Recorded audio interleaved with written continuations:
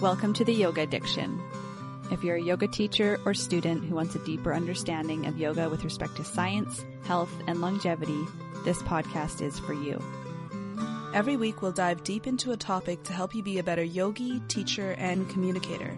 We want to give you a practical understanding of the current science related to yoga and help you create quality, safe, and inspired classes, whether they are for yourself at home or for your students. I'm Natalie Sanger. And I'm Sandy Hewen. We look forward to you taking part in our conversations. Hey, Nat. Hey, Sandy. What's up? I was listening to our last podcast, well, actually the one that goes out today. So we're recording this September 11th, our hypermobility one. And because you had texted me and told me, like, are you really congested? Yeah, I did. Yeah. And I was like, I think there's something in my building or my apartment. Like it's just, I was finding I was so stuffy at night and in the day. Yeah. And I just like hadn't, and I could blow my nose till the cows come home. Like nothing comes out. It's just dry and stuffy in there. So I hit the neti pot, last Friday.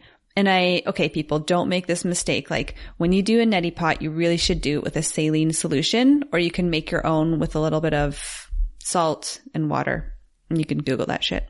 But I didn't. I just took tap water and shoved it in my nose, my brain. That is horrifying. It feels awful. Like, first of all, doing a neti. Girl, why? If you haven't done one for a while, like that's like a burny feeling, but it like got all jammed up in my head and I basically gave myself, it felt like a sinus cold for like 2 days.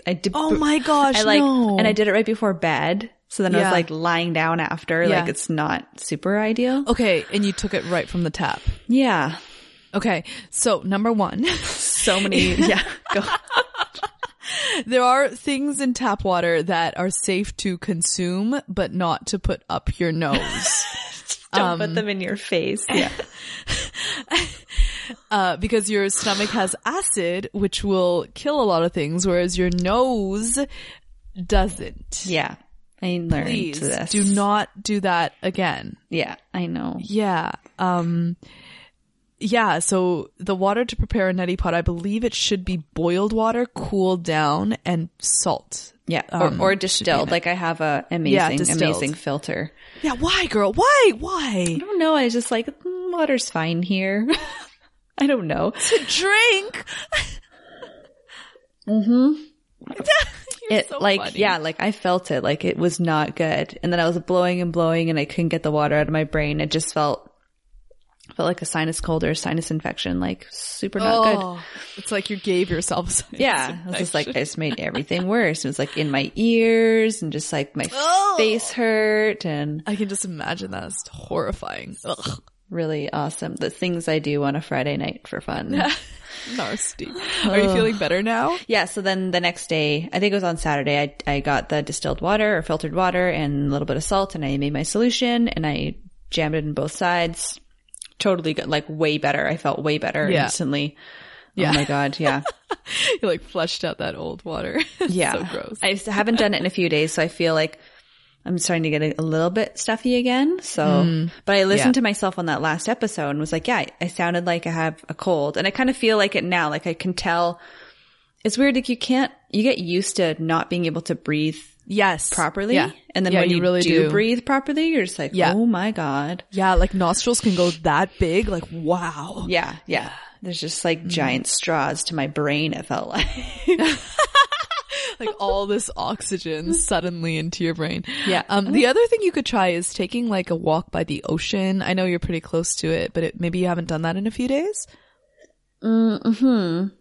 Yeah. I haven't done that in a few days, but the ocean's like surrounds where I am on all sides. Like you'd think the air should be close enough. Like it's literally. Oh yeah. Yeah, maybe. I don't know.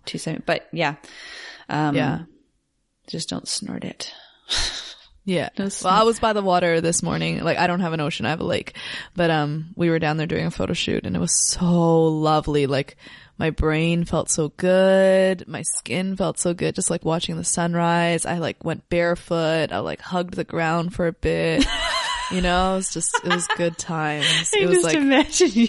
I just wanted as much body to earth as humanly possible. It's like golden sunrise light and you're just like slow-mo galloping on the beach. Just like so happy. No, sand flying everywhere. My God. It was lovely. It was lovely. Like there is, I was listening to another podcast about grounding, and I think there really is something to it, because whenever I get stressed, I need to go near water, because near water, usually like at the beach, I'm barefoot, right? So I think that's the thing. Like it might not be the water itself, and it might be the water, but it's also like the fact that I get bare feet when I'm near the beach. And that doesn't happen, right? That's not like socially acceptable yet. I know. Well, it's in Victoria. It's a little bit more acceptable. Yeah, as we were talking about the other day. Yeah. It's also cold. It's cold, like, usually. So bare feet is like not recommended. Right. Yeah. Yeah. Fucking frozen toe. Toes just fall off. Yeah. It's like it's still sandal weather here, but it's crossing over pretty quick. Yeah. The days are getting like shorter. I actually wore shoes yesterday, and then the sun came out, and then I was like, oh my God, it feels like my feet are in plastic bags. But it's like, if the sun comes out, it's really hot. Yeah, it's still warm and the sun's out, and the sun goes away, then the air is just cooler. So. Yeah. That's when you know it's like the weather's changing. Okay. So before we start talking about podcast stuff, this is sort of podcast stuff. I just wanted to, thank everyone who went out there and, made a little comment review on Apple Podcasts, because they're so sweet. And I just wanted to read all of them. Let's read all of them. Yeah. Why the fuck not? Right? Do it. Like I'm so grateful, because it really does make our day, and it does help other people find us and to spread the information that we're trying to get out there, which hopefully is, like really good sound information. I mean, I hope. Yeah. No? Yeah? I think so. Okay. So this one is from Maggie Topaz. She gave us 5 stars. Oh my God. Nat, you're 5 stars. She's sweet. I know, she's so sweet. So she said, this is the perfect podcast for yogis looking to expand their practice. I really enjoy listening to this podcast. Nat and Sandy give good insights on how to apply emerging evidence on the mat. Their guests also share experiences on ongoing trainings, complementary modalities, as well as useful tips to grow and market your yoga business. I'm looking forward to future episodes.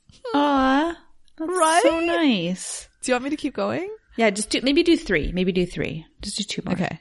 We only have 5. That's okay. So yeah, we'll save some for later. I know people just they don't want to write, and I do the same thing. I don't want to be bothered to write stuff down. But it is so appreciated. Okay, so this is from Kid Shalene 44. And she just listened to Ali Gear's episode. So she said it's entitled Like Taking a Walk Through Nature. I just listened to episode 7 with Ali Gear. Loved it. Ali's eloquent descriptions were thoroughly engaging. I'm enjoying the podcast and learning tons. Oh. Yeah, that's on point. Thanks. Yeah, she's amazing, and you're amazing for commenting. Thank you so much. Thank you so much. Should I do one more? Mm-hmm. Okay, so this is Jenny Alessa, and I know this girl. She's a friend. So she says, "Fantastic!" ! This podcast really got me back into yoga, and I was able to delve into it with a more open mind to truly seek the rewarding benefits of the practice. I especially like the podcast on hormones. Insightful. Thank you, Nat and Sandy. Looking forward to more episodes. Oh, that's sweet. I know. Yay. Yeah. So if you guys haven't done it yet, it's really, really super beneficial. It's super it just helps us keep the momentum. We're here on air recording by our lonesomes, and not hearing from you. we want to make sure that, we're offering things that are of value to people. So exactly. And this really helps that the stuff that we're picking is valuable. So that's good. Yeah. Cool. Yeah. Okay. Let's talk about Warrior 1. What? Warrior 1. All right. Feels about Warrior 1. You like it? Hate it. Oh, strong. Okay. No. Yeah, that's too strong. I don't hate it. That's a lie. I don't hate it. Okay. Expand. It's all right. What are your and obviously it's a posture. It has benefits, of course, but what are the negatives outweigh the positives. So what are those? No, I don't, Okay, so Warrior One is like, it's like a Cobb salad. It has the protein, it has the veggies, it has some carbs, I think, maybe not, I'm not sure. It has a little bit of cheese to make it palatable, but it's not a bowl of mac and cheese. Cobb salad is just, I don't know, if I see it on a menu, it's not my go-to. Right? It's not my number one. It's like if the other Exactly. salads are like, I don't know, if they have an epic description of it, then I'll hit it, but. Yeah. Yeah. Yeah, Like yeah. Caesar is like fucking delicious and like amazing every single time. It's like creamy and like saucy, and it's like more cream than it is lettuce, which is why it's yummy. But Caesar, right? That's why I didn't pick Caesar. And Cobb salad is just that one that's like, all right, I'll eat it because it has cheese on it. I'll eat it because nothing else is available. It's got all the things in it, yeah. So it's good for you, but then it's also just like, Okay, so what doesn't excite you about it?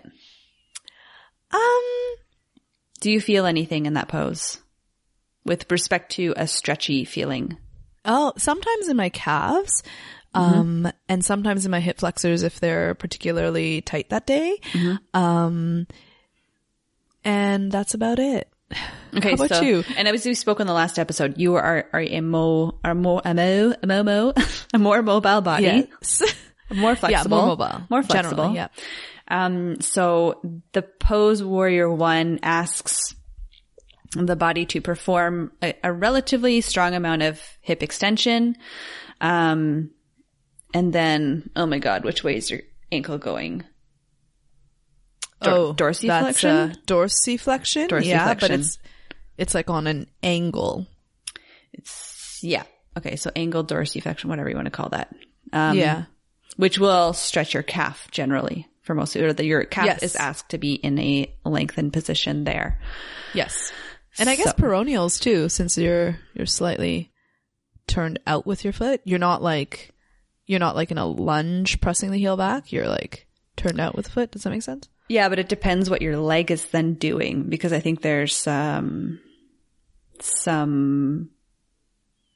a lot of people are probably not turning at the hip and they're twisting a little bit more in their knee in that posture. Oh, maybe. That's one of the reasons why a lot of people point to it as not even within the like-dislike categories. Like it's not good. Like I've read blogs on like, oh, this is a bad posture. It's like, well, everything could be bad if you do it weird. If you do it weird. So yeah. or if your like bony structure just doesn't like suit common alignment, like maybe your bony structure needs like a different alignment, which is very common. Yeah, especially through the ankles. Okay, let me ask you, like, what are your feels? What are your feels on? I feel it in my calves the most because I'm a very tight calved lady. It's like where it goes. I like to walk a lot.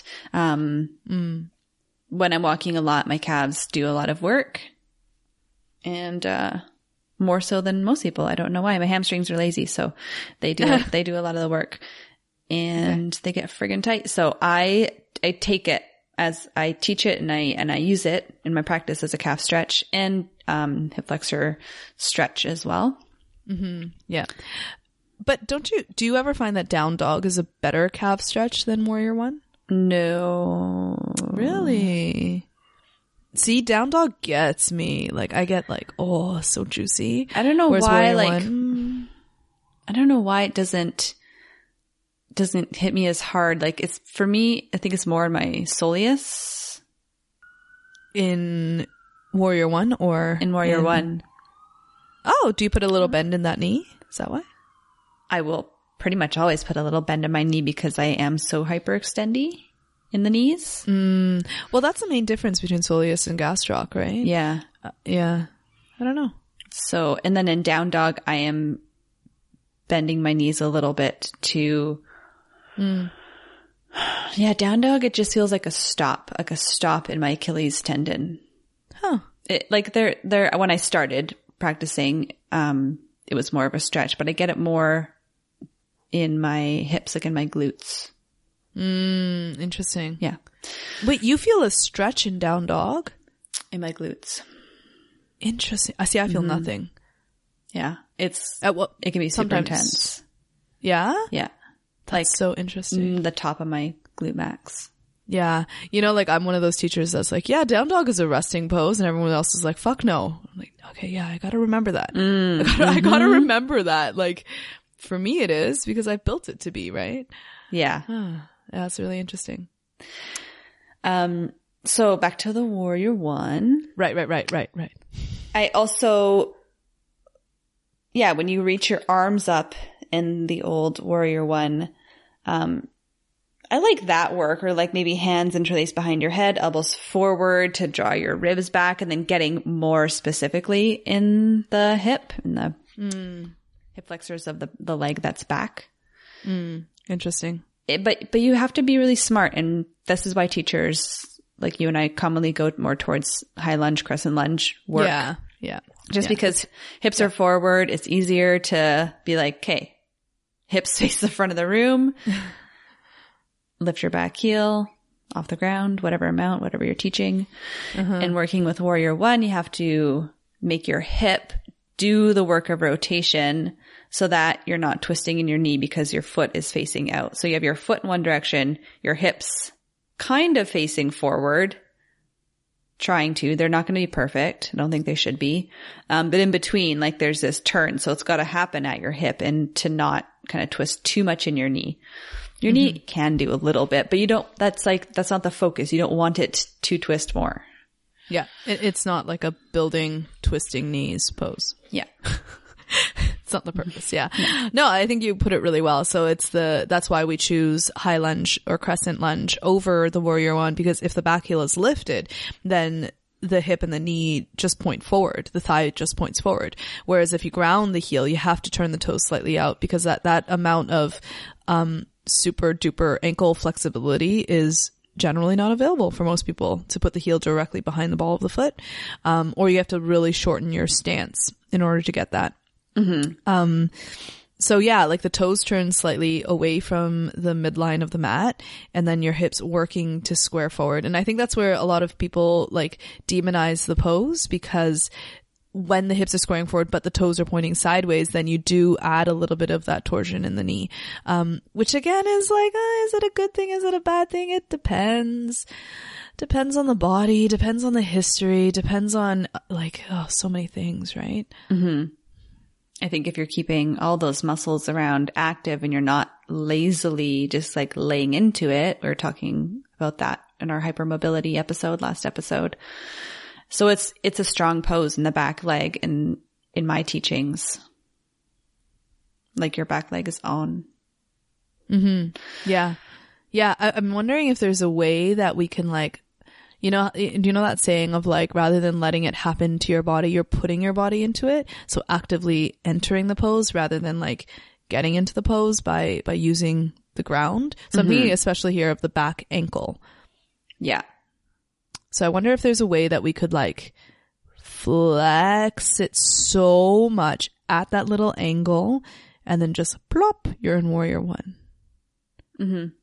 Like from Warrior 3.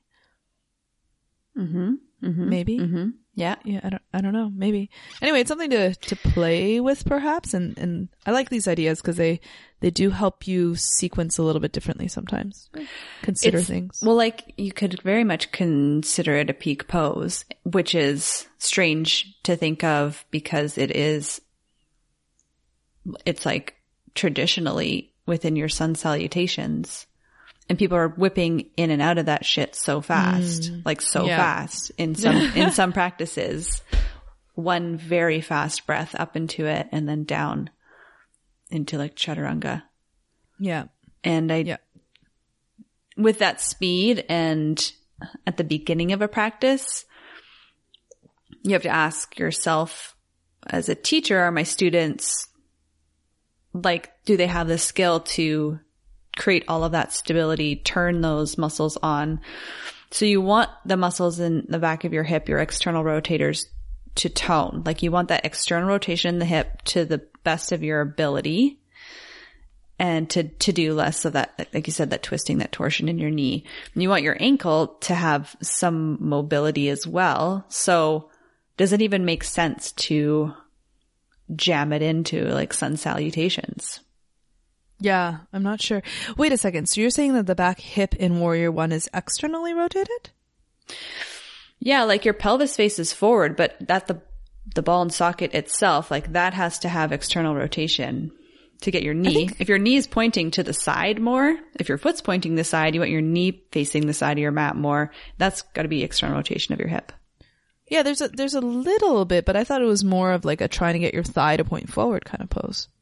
But then if your thigh bone still points forward, it's just rotated. Like it's just a spin. Interesting.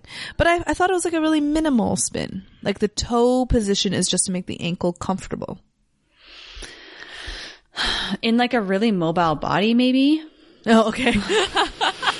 Sorry. Like nothing is comfortable for anybody else.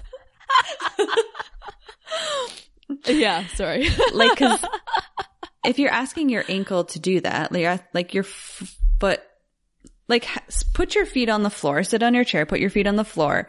Yeah. And try and turn your foot to the side without moving your knee. Yeah. At the ankle. It does a little bit. A little bit, yeah.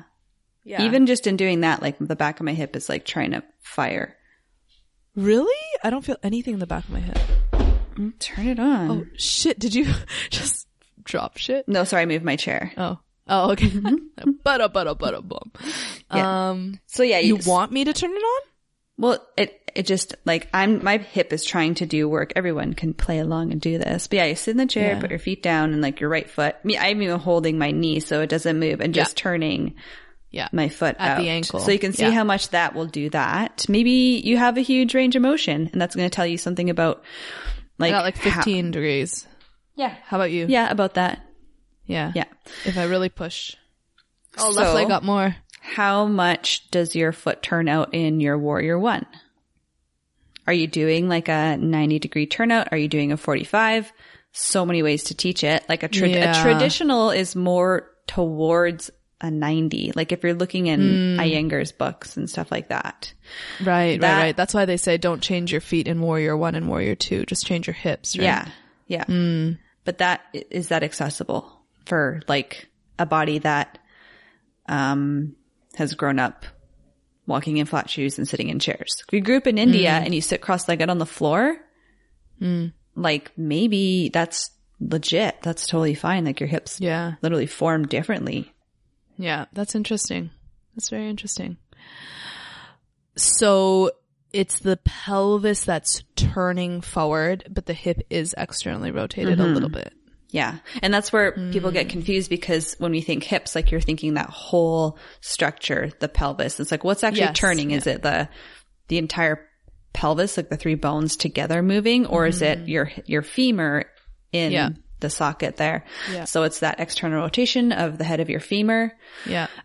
Depending on how much outward turn in your foot you're teaching, that asks more external rotation of your hip. So in some ways, in some ways then crescent lunge and Warrior One are actually not related. They're related in the way that they're both hip extension. Right, in the back leg. Yeah. They're very different with that external rotation and the calf stretch. Yeah, exactly. Yeah. 'Cause in crescent we're just perfectly neutral. Interesting. And then high lunge also is a bit more of an ankle, in a different way, like ankle strengthener. Because I've seen people who have only been brought up in like Ashtanga or something and come into a flow class and they're doing high lunge and like they automatically do Warrior One. Back leg is like pretty lazy. And they cannot get their back heel off the ground. Like there's just no strength there. Yeah. Yeah. And that's so interesting. I think the other thing is that the front leg too far down towards 90. And if you stay a little bit higher out of the front leg, you might be able to get that stability down the back leg. And actually you might even be able to rotate a little bit more through the back leg. Yeah, I agree there for sure. I like my Warrior One, it doesn't look like a Warrior One in a book whatsoever. And I used to feel not bad about that, but like my pose wasn't the pose when I was practicing way back. Cause I remember having a teacher saying like, people are teaching this short warrior one thing and it's warrior one. This isn't warrior one. This is warrior one, and does like this huge warrior two stance, like for even bigger than most people's. And yeah, her foot's out to the side and her hips are like, they're not perfectly turned forward, but like the amount of extension she has in her hips is far more than most people can get. And probably the amount of external rotation is far more than most people can get. So it's like, okay, I don't really care like what the pose is. Like in yoga, like we are now modern yoga, we're making up all sorts of in-between things because that's where our bodies are at. And we can't just go into like the pose because some guy did it in India. I love this rant. I took a picture of it and put it in a textbook. I love this rant. Yeah, this is the rant of our lives, basically. So my warrior one is like super like, oh my God, when I started and it was even in a hot room, like my warrior one was so short. So friggin' short because my calves were epically tight. And I remember teachers coming in, walking around and like looking at me being like, okay, like, you know, when you suss someone out, you're like, okay, like pretty athletic build. She's like works hard. You can see she's strong. Like she's making progress in a lot of her postures and she's super mindful. And like I was not bragging about myself, but I was like, trying to be super mindful and everything. And then it's like, whoa, then there's this posture. And they're like, are you like, can you make your stance a little bigger and keep your front knee bent, your front shin vertical? I'm just like, shimmy it back like an inch. I'm like, no, that's it. They're like, oh, okay. Yeah. It's like, interesting. Yeah. Yeah. Damn, those are really tight calves, girl. And that's like, well, they also did teach it in that practice, with your foot turned more like a 45. So the more forward facing your foot is, the more parallel your foot is to the long edge of your mat, the more you're going to be targeting your calves, whether it's your gastroc or soleus. So much calves. Yeah. But that's fine. Like that's an excellent pose to target the calves. Like we don't have, besides like you said, down dog, that's a calf stretch for you, but it's not for me. So we need more than one posture to get into our calves. Yeah, that's so interesting. Yeah. Sometimes chair pose feels like a calf stretch. Yeah, chair pose will just be, if I'm practicing chair with my knees coming forward of my feet, then I'll feel it a little bit, but again, it's more of just like a stop. Yeah, but see, sometimes I don't even have to put my knees forward of my feet, and it's like, oh, my calves are tight. Really? With your knees bent? Yeah. It just depends. Crazy. Yeah. It's like those mornings that I wake up after running or something. I'm just like, holy mother of tightness. Like the fascia there is just like, it's dry as fuck and like newspapery. It's terrible. Yeah. And then I'll like come down to like get something off the floor, like a chair post. Like, holy mother, that is a stretch. Anyway, yeah, it's good. It's good stuff. It's good stuff. Yeah. That's why I like to ask people, like even in a forward fold, like, if I'm working one-on-one, it's an amazing opportunity. Like where, just like Uttanasana, where do you feel this? Like where do you feel it with your legs more straight if they, are okay in their lower back and they don't hyperextend their knees? And then where do you feel it with your knees a little more bent? Because sometimes like for me, it's like way up in my glutes or way down in my calves. And then like a little bit in my hamstrings, but then if it's in my hamstrings, sometimes it's closer to my sitting bone and I'm really aware of that. Yeah. Talked about that before. That's so interesting, eh? Yeah. But yeah, I guess you're right. Like yoga doesn't offer a lot for calves, does it? It's not a ton, no. You can do your tabletop and like put one leg back and kind of push into it. I like that. But yeah, I like that too. If you have doing warrior one intelligently, a couple times repeated, like that will really be beneficial for your calves. If again, foot turned a little bit more forward generally. Yeah. There's this thing at the gym that I like absolutely love for the calves because my calves are also epically tight from the running and the spin classes. And it's like you sit on this little chair thingy and then your feet, and legs are, I think, supposed to be mostly straight.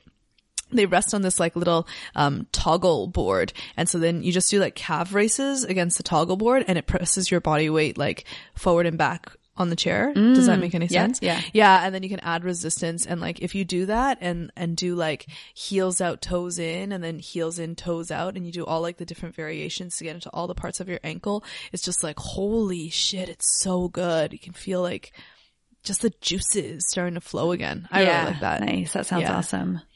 Yeah, you got to get some of that, girl, because like we know that, you know, like when you bring some of that blood flow and circulation in, the fascia can start to release a little bit as well, rather than being like bunged up and all tight and jammed. I try and do like, I do ankle circles often because I know that my calves probably tighten as a way to maintain stability of my ankle, like they're overworking. Yeah. So like I'll be sitting on the couch and I'm just doing like big ankle circles one direction, big ankle circles another direction. Like I'm pretty mindful of that, but integrating that into a practice, if you're doing calf focused practice, like start with some circles and then maybe, like in your chair, you can like come up on your toes or like even. Yeah. And then drop it down slow. Yeah. So you're kind of contracting and eccentric contraction and stuff like that. Mm-hmm. And then working into Warrior One maybe as a peak. Yeah, nice. Yeah, that'd be cool. Yeah, but for you, Nat, definitely like try doing it weighted. A little bit of weight is I find has like really helps. Like remember how I was telling you I sprained a hamstring a long time ago? Mm-hmm. Yeah, I slipped in a hot room and I sprained that bad boy.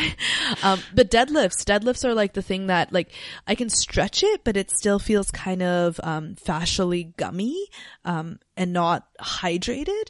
Whereas like adding a little bit of that weight, you know, like deadlift weight, and then really thinking about squeezing into the hams in order to pull it up. And consistently over time, like now I've lost, like I used to have like a little clicking. I think it was just really tight thread of the hamstring, like snapping past its neighbors. Now like I've lost that clicking and I feel like that blood flow and that circulation is really like much more healthy into the ham. So yeah, try like a little bit of weight, like hold some weight as you, do heel lifts. Or the other thing I like to do is put like my feet on, so have like weights or something weighted onto the ground and then put the ball of your foot up on that and the heel down. So you're now in that negative territory, and then do heel lifts from there, just with your like fingers against the wall for balance, or hold like a little bit of weight. And oh my God, that's just it's been so beneficial for my calves. Yeah. I can't say good enough stuff about weightlifting. It's like my favorite. It's good. Not your favorite. Yeah, yoga's really your favorite. Yeah, yoga's my favorite. It's true. It's true. Okay, so back to Warrior One. Right. Glutes. Let's go glutes. Okay. So I cue like a strong engagement of the glutes, especially on the side of your back leg. And then interesting. It can be done, but it's difficult to isolate what part of your glutes, like the external rotators, the glute max, easier to isolate like the glute medius and minimus more towards the side of your hip. But so on the back of your hip, the juiciness. So it's kind of like, and your glute max also does external rotation. So engaging, like just squeeze your bum, and it's like, especially when you do it kind of one-sided, there's different ways to squeeze your bum. But maybe that's a whole nother podcast. How to squeeze well, I think your what bum. you're getting at, is that you want the glute max on because it is a hip extensor, right? And, is that what you're getting at? And external rotation for the knee. And external rotator. Yeah. Which is what's happening in that back leg. So you do want it on. So you have to think of a way to teach people to squeeze that bum. Yeah. So even if like you have the mobility, or say like we were talking about hypermobile students or just a lot of flexibility, you can put your back leg, you can have a big stance. You can have your foot turned out. You don't feel anything in your hip. It's fine. So you don't really feel like you have to turn anything on. But then you have this knee joint in the middle that will take the brunt of like any instability. So really turning your glutes on of that extended back leg. And then also the quads. Pulling up through your back leg quads. Yeah. That'll help keep your knee in a good position as well. And we know why, because the patella is encapsulated within the fascia of the quadriceps. So as soon as you tighten the quadriceps, you tighten the patella. And that's what we want. We want stability. So yeah, for sure. Yeah. If you're a knee pain person, like don't worry about a long stance, Warrior One. Don't worry about turning your foot out to the side. If you have a more traditional teacher like that, just explain to them. That's not good for you. Yeah. Well, yeah, like you could always, if they come around and try to lengthen your stance, you can always be like, no, I'm doing this on purpose, right? Like, yeah, I'm doing this for a reason, so leave me alone. Respectfully. But the other thing you said there, so if you're a knee pain person and you're doing Warrior One, yes, so like quads, whatchamacallits, glutes, and the calves are in that stretched position. What else would you, like, let's say it's like a tear, like it's pretty serious. Like, this is something you would teach? Because I'd be really hesitant to I wouldn't like teach. If I knowingly had someone with any type of knee injury, I probably would not knowingly teach it. Unless it was like super short stance. We're working on the entire arch of the foot as well. Quads and glutes. Because that's a common one, right? Like the collapse of the inner arch of the back foot. But if you just activate the glutes, sometimes that'll help correct that, and that inner arch will just automatically lift up. It would be at a time like where they're like mostly out of pain and they're in the recovery part where they're strengthening. So it's like a test posture once you know they can activate all these areas.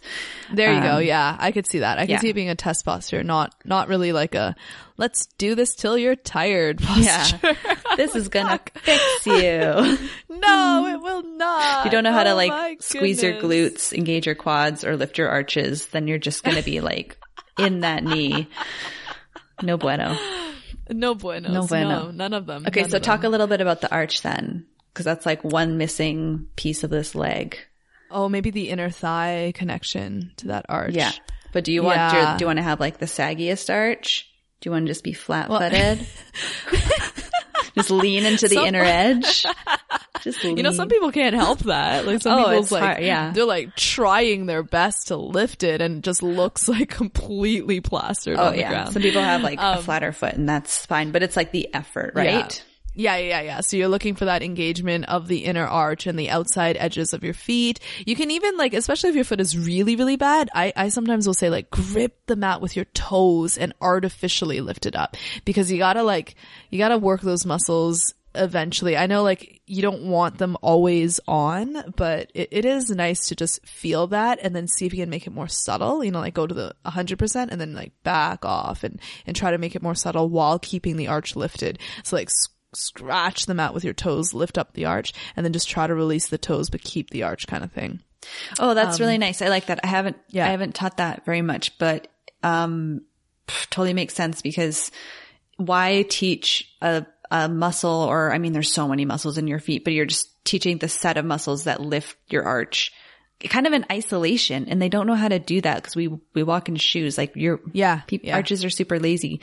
So many people. So like use your entire foot, give it all. Yep. It's like trying to like isolate one quadricep or something, or like, like I said, the glutes, like just go on with all of them and it's okay. And then you can see if maybe your toes can soften, maybe not, whatever. But like even just doing that with my feet on the floor, like, can you feel that? You feel like everything turn on and my ankle feels like super rigid and stable. And then just soften a little bit, but keep the arch. Yeah. And I think that subtlety, like it does take time to not only teach, but also to practice. Like we can't expect them to get it the first time. Like maybe some people will, but I certainly didn't. Like for my lazy ass feet, it's like, it's a work in progress, you know, just like thinking about it. Yeah. And you can do the opposite. You can lift all of your toes and push down through the you can do that one as well. Big toe mound and still see if you can maintain that arch. So you can kind of progress through. But definitely with all of these, I would teach it with a shorter stance. Just because like, remember the farther you extend the hip, the less, the more strain you put on the nerves. Because there's a nerve running through that hip and the low back, right through that SI.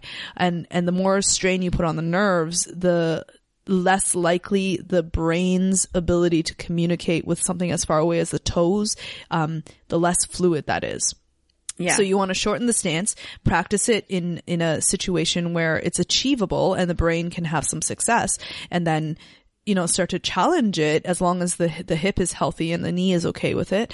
And then you can start to lift that foot, because a lot of this is neural conditioning. It's not necessarily the muscle is, lazy, but the mind's connection to that muscle is not like clear. It's not fluid. There's not a good connection there. So that's to build that. Remember, we do want a shorter stance. It's like impossible to do at full range, you know?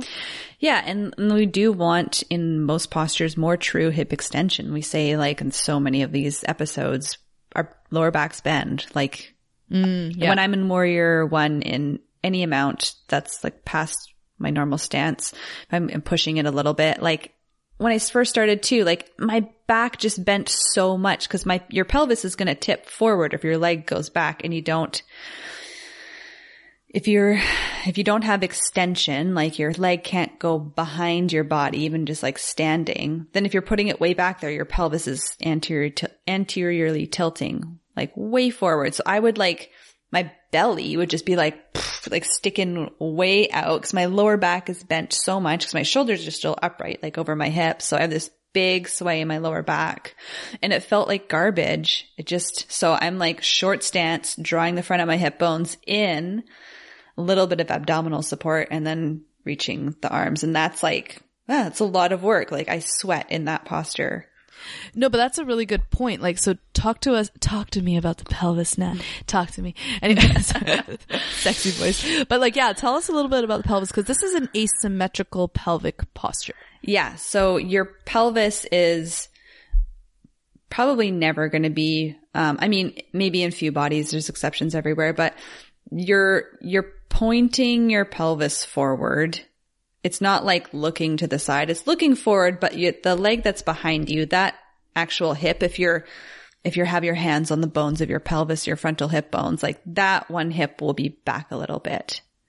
And I don't think there's any point in worrying about it being the same distance from the front of the mat. That like square your hips forward, square your shoulders forward, put your back foot back as much as you can while not like losing control of your abdomen and your lower back. And then, so you're working on extension of the hip and you're working on less lumbar extension. And then from there, kind of pushing into your back heel, you're going to get that hip extension through your psoas and your iliacus and stuff. Yeah. Yeah. So what's the, I liked the way you said, like that back hip isn't equidistant to the front of the mat as your front hip. Because it's slightly rotated as well, right? Is that, yeah. So when that happens, in the SI itself, there is a little bit of pressure, if you can imagine it. So there's one hip extended, slightly rotated. The other hip is just neutral, straight forward, and the knee is bent and the glutes are on both legs. So this will put some pressure into the SI. So if it is someone with a lot of SI issues, it might be something I skip. I think with a lot of SI issues, the asymmetrical poses can be like, when done at the right dosage at the right time, can be really beneficial. But when there's an issue, like it's inflamed and it's flared up and there's a lot of like nervy kind of pain, the asymmetrical things I kind of tend to stay away from. And so if you imagine that kind of hip movement there, that's like so asymmetrical, right? And there's force of gravity, force of like effort through the legs. So I would much more stick with something like chair pose. Yeah. Or an unweighted asymmetrical. So something where there's no weight, but your legs can be asymmetrical. Yeah, no, that's a really good point to bring that SI stuff up. Yeah, it's always. And the more the more you force that longer stance, the more compression there is in that area. Oh yeah, that's right. Yeah. Because it's more back, it's like forcing the joint more. Whereas like if you shorten the stance, like it might be okay for some people with SI issues, right? If your stance is a little bit shorter and you're aiming for calf and you're not so much aiming for hip. Like I really like Warrior One, like more like a, what's that pose? Virabhadrasana, pyramid pose? Yeah, from there it feels really nice. Really, really nice. With that shorter stance, but then some people might not call that a Warrior One. Yeah, call it whatever you want to call it, but I think it's a beneficial pose, the short stance, if your body, that's what your body requires. If you have all that mobility in your body, like definitely think about keeping the front of your pelvis back, like a little more posterior tilt, or more of a, I want to think of the tuck your tailbone cue, not so much that you're like rounding your lower back and ripping your leg off, but oh my God. I'm just imagining. Holy shit. That got really it's got intense. Violent. Shit got crazy there. The fuck was that, Dad? It's like the strongest abs in the world. They're just like contract and you're like gone. Sorry. Nasty. Okay, keep going. I think about the body in like weird ways. I don't know. Yeah. It's more resilient than that. Yeah. Okay, don't worry, people. Yes. What were you gonna say? That hypermobility like episode, thinking about the joint going the other. Ooh, nasty. So like elbows. Okay. Let's think about our shoulders and arms in Warrior One. Okay. I don't know. I don't feel much. It's just arms overhead, right? That's a traditional, no? Traditional right? Arms overhead. Like, is it hands together more traditional? Oh, that's true. Yeah. I always do. Yeah. It's been drilled in me to do hands together. Oh, really? Yeah. Like anytime someone calls out warrior, I'm like, oh, yep. Gotta have the hands together. Like it's with that Pavlovian response. I just like immediately. Yeah. Yeah. I'm good, Yogi. I'm so good. I'm being a good girl. I'm a good girl. And if you're a person who has, like tightness in the upward rotation of your shoulder, that can feel like garbage. That can pinch the supraspinatus. And I'm not saying like that it's not going to happen to everyone. That motion doesn't create that. But, when I did my shoulder module, at least, and people said, or did like a little survey, like how many people have pain in their shoulder reaching their arms overhead? It was like half the class of yoga teachers. Well, also that module is like self-selected for people who have shoulder injuries or who have shoulder issues and are interested in the shoulder. Sure. Okay. Yeah. Yeah. But, one of the things that we talked about definitely was like the closer that your arms are and towards your head, hands touching obviously would give that, the more likely you are to feel that pinchy pinch. Yeah, so that makes sense. The purpose, the more adducted. Yeah. So should you need to take your arms much wider, take your hands much wider apart.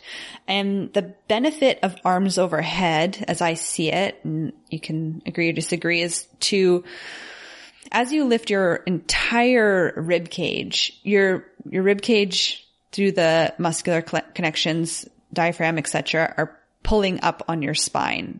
And you pull up on your spine, your psoas, your hip flexor, main hip flexor there, is attached to your spine. So you're even getting a little bit more distance, a little bit more of a pull. Like, do you feel that when you do a high lunge or Warrior One, reach your arms overhead and then you're not like spilling your chest and your belly forward, but you're containing, drawing back and like really getting your ribs away from your hips. That's like side body long is that old Anusara cue. I almost feel that like a superficial pull though. I don't know. I don't feel it quite as deep. It just feels like the fascia in the front of my belly lifting away from the fascia on my legs. Yeah. So it could work the fascia. It could work more superficially into the rectus abdominis if you're really tight in your belly. Like if you're just been doing like crushing ab workouts at the gym or whatever, and you go and you do that, like you will feel it. Spin class, man. Spin class. Yeah, because you're really spin class has changed me. Yeah, it's changed me, man. Cyclists. Yeah, absolutely. So maybe it doesn't go all the way deep to your hip flexor. Maybe there's something tighter, more superficial first. More superficial. Where you feel it. Yeah. But the general, the general goal of that reaching arms overhead is to just get more length in the front body opening. And that includes your hips. Yeah. There's just so many other things I would just like, I feel are more accessible than Warrior One that will hit all the same spots as Warrior One. Like you're saying the psoas stretch. So how about a low lunge, put your knee down. So now we're no longer like full body weight onto the feet. Ankle is no longer an issue. As long as you pad up the knee and there's no like tenderness of just the kneecap grinding against the ground, the knee hopefully also won't be an issue. Take your arms straight up to the ceiling. Hold. So if your left leg is forward, your right leg is back. Hold the right wrist and send the right wrist over to the side into a side bend, spinal side bend. That's a big one. that's a huge one for like, again, I feel that as like, if you keep your belly in, so avoid that excessive lordosis, just keeping that neutral lordosis. Mm-hmm. I feel that in the fascia of shoulder down to abs, down to psoas, and then sometimes if I'm super duper fucking tight, into the quads. Mm-hmm. But yeah, like you get a lot of good stuff just from that. And that could be a prep for Warrior One, right? Totally. Yeah. So what you're missing there is like the action of the glutes more in external rotation and the calf and the calf stretch. So it'd be like more preparatory. But like even if you did that, say you're wanting to replace your Warrior One, if you're doing your like a nice low lunge, maybe with a side bend and then a flow into Ardha Hanumanasana. Okay. And then so you're potentially getting into the calves there. Maybe it's more glutes, maybe it's more hamstrings, but you have like a little bit of a chance to go calf. Yes. So those two flowing together might kind of more so make up some of the Warrior One-ness.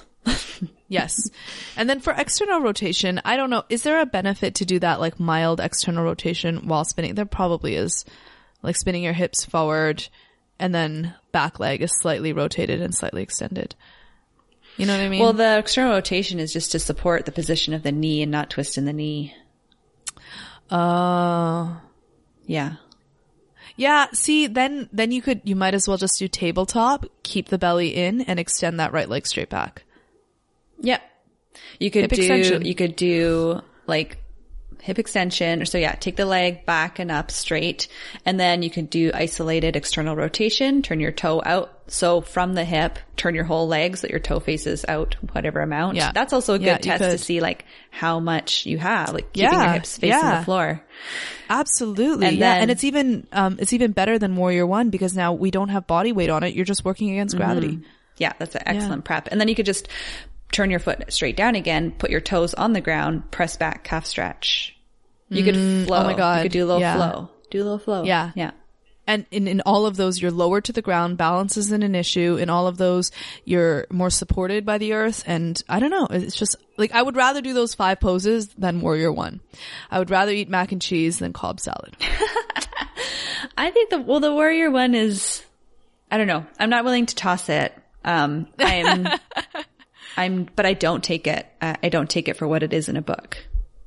Yeah. You know? I don't think it's worth it to toss it either. There is like, at least in my mind, there's that like nostalgia from my, Ashtanga days, you know, like bind your hands together, sight your thumbs, you know, that kind of shit.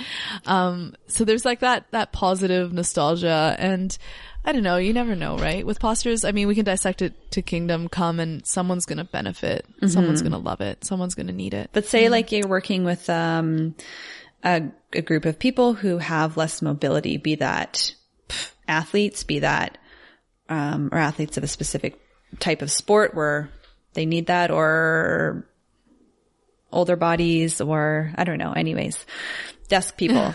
You could literally make Warrior One a peak, like you were saying, with all that nice tabletop stuff, or lunge, Ardha Hanumanasana. Like you can get there and then you can do it a couple times at the end and then add on Warrior 3 and just be like, boom, you guys crushed it. Look at you. I like sequencing like that as well, because then you have like, it's like building a puzzle, you know, you have like this puzzle part, this puzzle part, this puzzle part. And then when you feel it all together, it's like your brain just hums with concentration. And then it's just like, and then the end, like your students then are like, oh, this is what Warrior One feels like, instead of it being like one of the first postures that you go into and you're like, oh, I just like tweaked my SI joint, or like, oh, I just tweaked my knee, or like, I can't friggin' breathe, or my lumbar spine is just like super extended. It feels like, like all those. It's so funny. You have so much beef. I don't have so much beef, but I think like we can be more intelligent about it. And it shouldn't be just, my yoga teacher, my teachers and my teacher training, like taught it as a starting posture. It's like, dudes. Yeah. It's no bueno for starting posture. It can be in like the right bodies, but I don't know. Definitely not in the majority of the population. Yes. I think that's the other thing, right? Like yoga studios select for yogi bodies, you know, like you're gonna have a higher proportion of people who gravitate towards yoga who are good at it because that's what, you like the things that you're good at. So you're not gonna, 90% of the people in a yoga studio is not representative of 90% of the population. Like, Well, I think it depends on the type of teacher you are, where your studio is in the city or town. Yeah, that's true. It's pretty varied. Like, but if you're a teacher who's teaching Warrior One with minimal cues right off the bat, you're not going to see the students that got an injury or felt pain or felt super uncomfortable in that pose. They're not going to come back. So your class will be filled with a bunch of more flexible bodies. Yeah. If you're teaching it like really intelligently, slowly, and then people are like, oh yeah, like I was actually able to do this pose and I couldn't do it before, or it felt really like garbage in my body. And then you're going to build a class of that type of stuff. Like maybe you're not going to be, building really in-depth, deep flexibility postures. Yeah. Which is fine. Yeah. It's kind of like that thing where like you attract the people you attract, right? Like what you offer attracts the people that you eventually, that will be your audience. So yeah, I totally feel that. Yeah. So like, don't feel like you have to do that pose in a certain way just because someone else did it. Think of all the other people who can't do it and teach to them. Yeah, exactly. Because that's the people that need to hear it, right? That's going to be your audience for this. Like when you teach your corporates, you're probably doing exactly what we're talking about. Like you were building something slowly because you're like, I'm not going to toss these guys into a posture without warming them up. A lot of the time I think about the nervous system in corporates. Yeah, 100%. Yeah, it's so much less physical. At least it might look physical, but like what I'm thinking about is like breath and relax and like how can I get them to channel this and like let go of their day kind of thing. So yeah, it has a very different intention. I think the postures aren't strung together with as much intentionality towards a physical achievement. Yeah. It's much more towards like, and lay down for 20 minutes. That's Shavasana. Yeah. But in that you're considering like if you put someone into a posture that they're not warmed up for, and that's what's going to happen to their nervous system. Yeah. In a corporate, like how warm do you need to go? You just want some like little bit of more synovial fluid in your joints. Like you want a bit more warmth, and like a couple basic things can do a lot for what you, the postures you need to make. We're like, okay, we just did down dog and cobra. Let's come into wheel. People are going to be nervous system, like fight or flight. Like, people are like, super duper. Yeah. Doesn't feel good. Yeah. I don't like yoga because it made me feel gross. Yep. Yeah, no, that's exactly right. Like in a corporate, I think the purpose is different. Whereas like, so in a corporate, I will do like 15 cat cows, slow the breath down, match breath and movement. Whereas in like a studio setting, because I teach in like the urban studio filled with like really experienced yogis wanting the physical challenge. Sometimes it's heated. I might do 5 cat cows and we're done. We're moving on because we need to use that time to warm the circulatory system through all the muscles. And we're going to do more, like, it's just going to be different, right? Yeah. So yeah, I think, Warrior One, I might throw it in, but yeah, it would totally be a peak pose and then we come right down. Yeah. Yeah. Totally. Yeah. Corporates are different. They're just different. Yeah. I like them. Yeah, I like them too. They challenge you in different ways. All right. Anything else you want to add? I think that's pretty good. So we went over the ankle, the arch, knee, glutes. I'm making my way up. Pelvis, lower back. So we did a little bit with the arms. Yeah. The arms, like, a little bit. Like I say, like it's not a shoulder thing. So you could add like hands bound behind your back and you can kind of do that. But then again, like make sure you're not like really spilling your belly forward. Pelvis forward, ribs forward.